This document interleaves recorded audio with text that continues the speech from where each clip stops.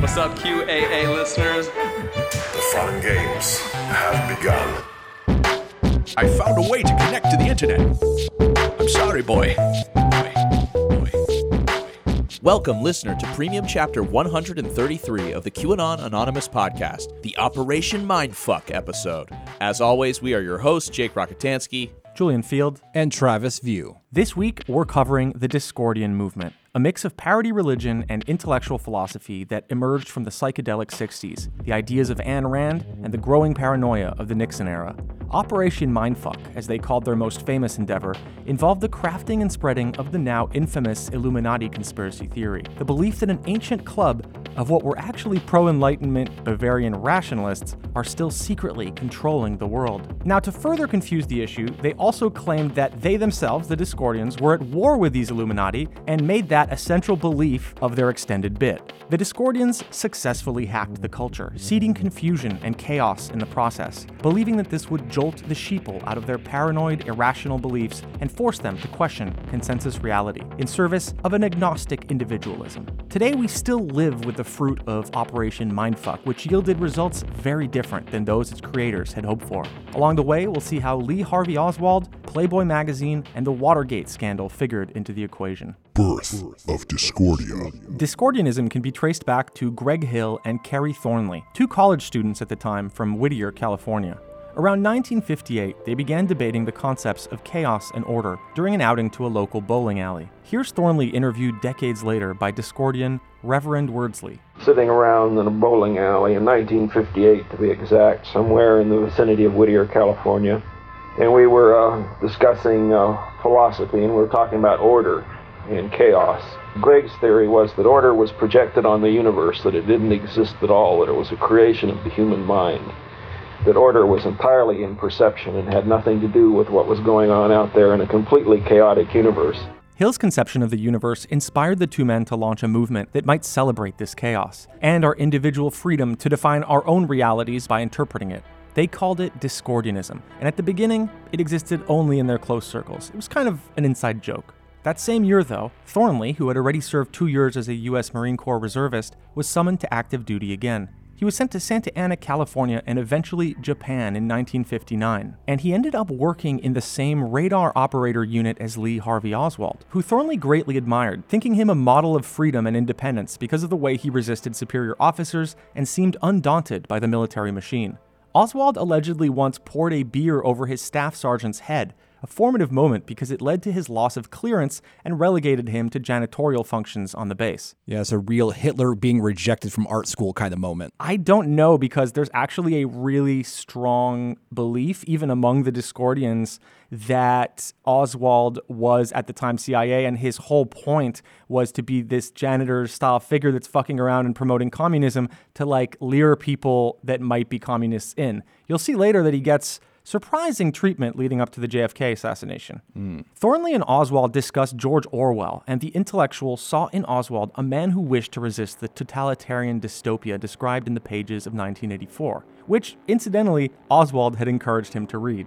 Inspired by his new friend, and fresh off reading the books of Ayn Rand, Thornley decided to write a novel with Oswald as its heroic protagonist. By October, Oswald left the United States, defecting to the Soviet Union. Thornley learned of Oswald's defection from the pages of the military magazine Stars and Stripes. By 1962, Oswald was back in the United States with his Russian wife and their daughter. They had settled in the city of Dallas, with surprisingly little pushback for his alleged betrayal of the United States. Earlier that year, Thornley had finished writing his novel about Oswald, entitled The Idle Warriors, a thinly veiled recounting of the two's experience in the Marine Corps. Here's from the blurb on Amazon. The Idle Warriors is the story of a troop of Marines in the Far East getting laid, pulling pranks, eating, drinking, and talking about life. The novel was finished before Oswald was accused of shooting JFK in 1963. Here's Thornley in the same interview we listened to earlier. He explains what happened. It was really a weird experience for me, because I was writing this novel based on Oswald. When Oswald defected to the Soviet Union, I decided to write a novel about a Marine who becomes disenchanted with the U.S. and goes to the Soviet Union. And so it was like the hero, and I didn't like Kennedy. I was extremely anti-Kennedy myself because I was so much into Ayn Rand, laissez-faire capitalism, objectivism, and Kennedy was the arch villain of our movement at that time, and it was like the hero of my novel jumped up off the pages of my book and shot the president. And it was very weird. Another interesting coincidence from that time is that when he was in New Orleans, he actually met with two men and they entertained a lengthy discussion of how to kill JFK if they were to do it. A kind of intellectual exercise, if you will. So they did that for a while, and that would later come back to haunt him. Immediately following the president's death, Oswald was apprehended by the police and later shot by a guy called Jack Ruby as he exited a courthouse, before which Oswald had declared to the press, "I'm a patsy." These totally above-board events led to Thornley giving a deposition about his old buddy Oswald during the 1964 Warren Commission investigating the presidential assassination. He claimed that Oswald's defection came as a surprise to him because he hadn't thought of his former friend as an activist. He explained that in retrospect, Oswald now seemed, quote, emotionally unstable and irrational due to his defection. The commission probed him about Oswald's belief system, which led Thornley to describe the two men meeting on a military base in Japan after they realized they were both atheists. The first thing he said to me was with this little grin. He looked at me and he said, "What do you think of communism?" And I replied, I didn't think too much of communism in a favorable sense. And he said, "Well, I think the best religion is communism." And I got the impression at the time that he said this in order to shock. He was playing to the galleries, I felt. He was smirking as he said this, and he said it very gently. He didn't seem to be a glassy-eyed fanatic by any means. Later in the same 1964 deposition, Thornley clarified his current beliefs. I would say I am an extreme rightist. I call myself a libertarian, which is that I believe in the complete sovereignty of the individual liberty as is practical under any given system. Thornley explained that he was more to the left at the time of his conversations with Oswald in 1959, but still believed at the time that the Soviets were, quote, misguided idealists, and that Oswald's, quote, slight bias towards the communist way of life was an act of rebellion against the present circumstances. But Thornley's detached attitude would not last. He didn't know it then, but the Oswald business and his own mind would lead him down a paranoid path in the years to come. The 60s were also a very creative period for Thornley. Between 1963 and 1970, he and his Discordian pal Greg Hill worked on editions of the founding text of their movement, Principia Discordia, the fourth edition of which is the most well-known and carries the full title Principia Discordia, or How I Found Goddess and What I Did to Her When I Found Her, the magnum opiate of Malaclypse the Younger, wherein is explained absolutely everything worth knowing about absolutely anything. Well, I would pick up that book just based on the title. I mean... I blame the fact that you probably weren't doing enough psychedelic drugs as a young libertarian because you totally would have been full on with these guys. If you're going to be a libertarian, this is kind of the funnest way. Maybe. I was a little too sober for this. The book was written under their pen names, Malaclypse the Younger for Hill and Lord Khayyam Ravenhurst for Thornley. Principia Discordia is a mess of purposeful contradictions, mock occultism, Greek theology rendered fictional, and pedantic philosophical rants, all rooted on those original 1959 conversations about chaos, which they represented by the Greek goddess Eris, and order, which was represented by her fictional antithesis, Eneris. Here's from the text. The anaristic principle is that of apparent order. The eristic principle is that of apparent disorder. Both order and disorder are man-made concepts that are artificial divisions of pure chaos, which is a level deeper than is the level of distinction-making. It is only the ideas about reality which differ.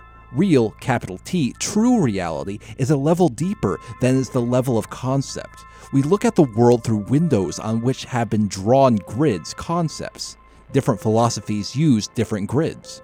A culture is a group of people with rather similar grids. Through a window we view chaos and relate it to the points on our grid and thereby understand it. The order is in the grid.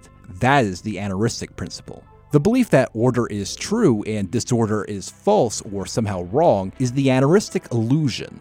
To say the same of disorder is the eristic illusion. The point is that little t truth is a matter of definition relative to the grid one is using at the moment, and that capital T truth, metaphysical reality, is irrelevant to grids entirely. Pick a grid, and through it some chaos appears ordered and some appears disordered. Pick another grid, and the same chaos will appear differently ordered and disordered. Reality is the original Rorschach. Verily, so much for all that. Discordianism also came with an extended mythology, some of which just reads as a thinly veiled allegory for their belief system, and some of which is just there to fuck with the audience.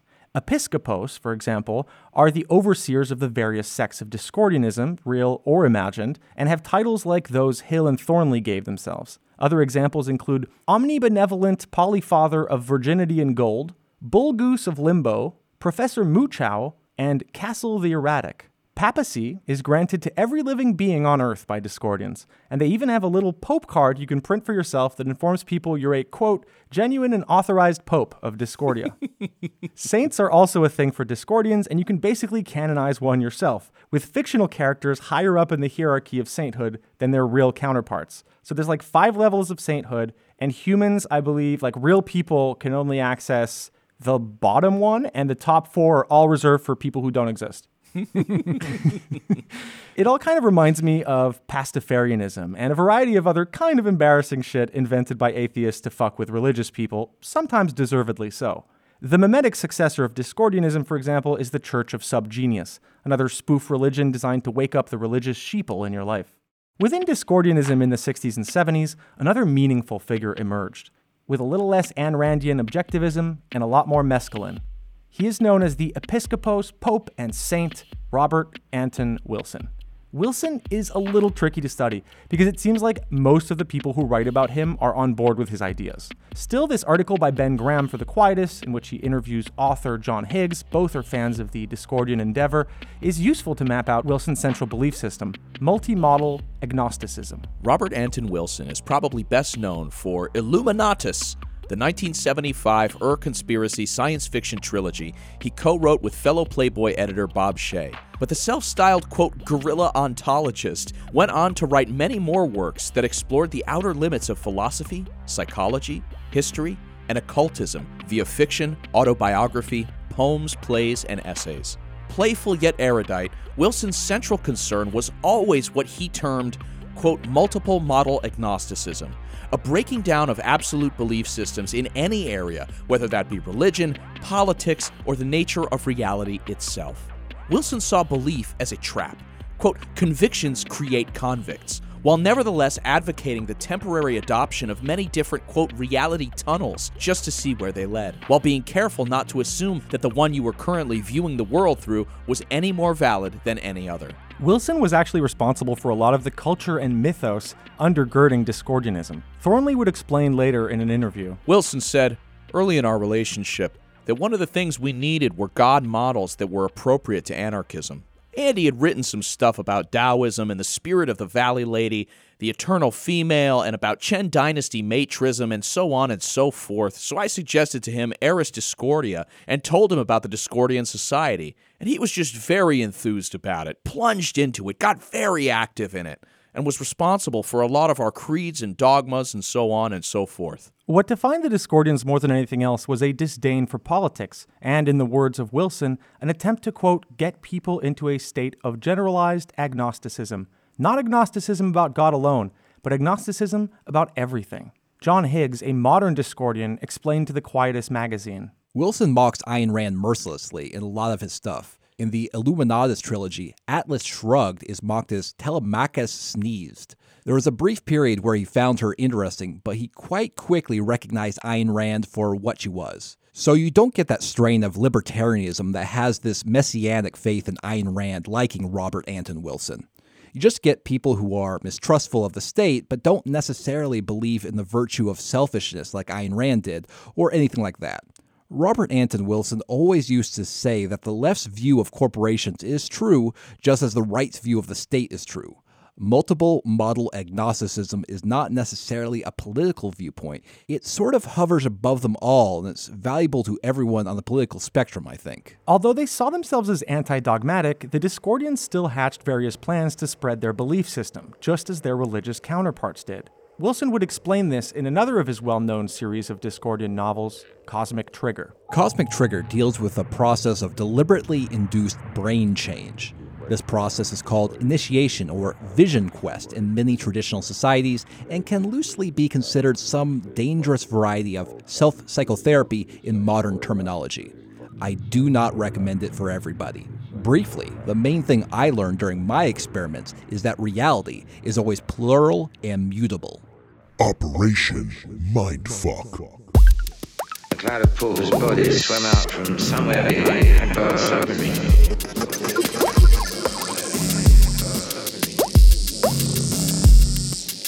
They seem to fly toward the distant spider-like ships of the Illuminati.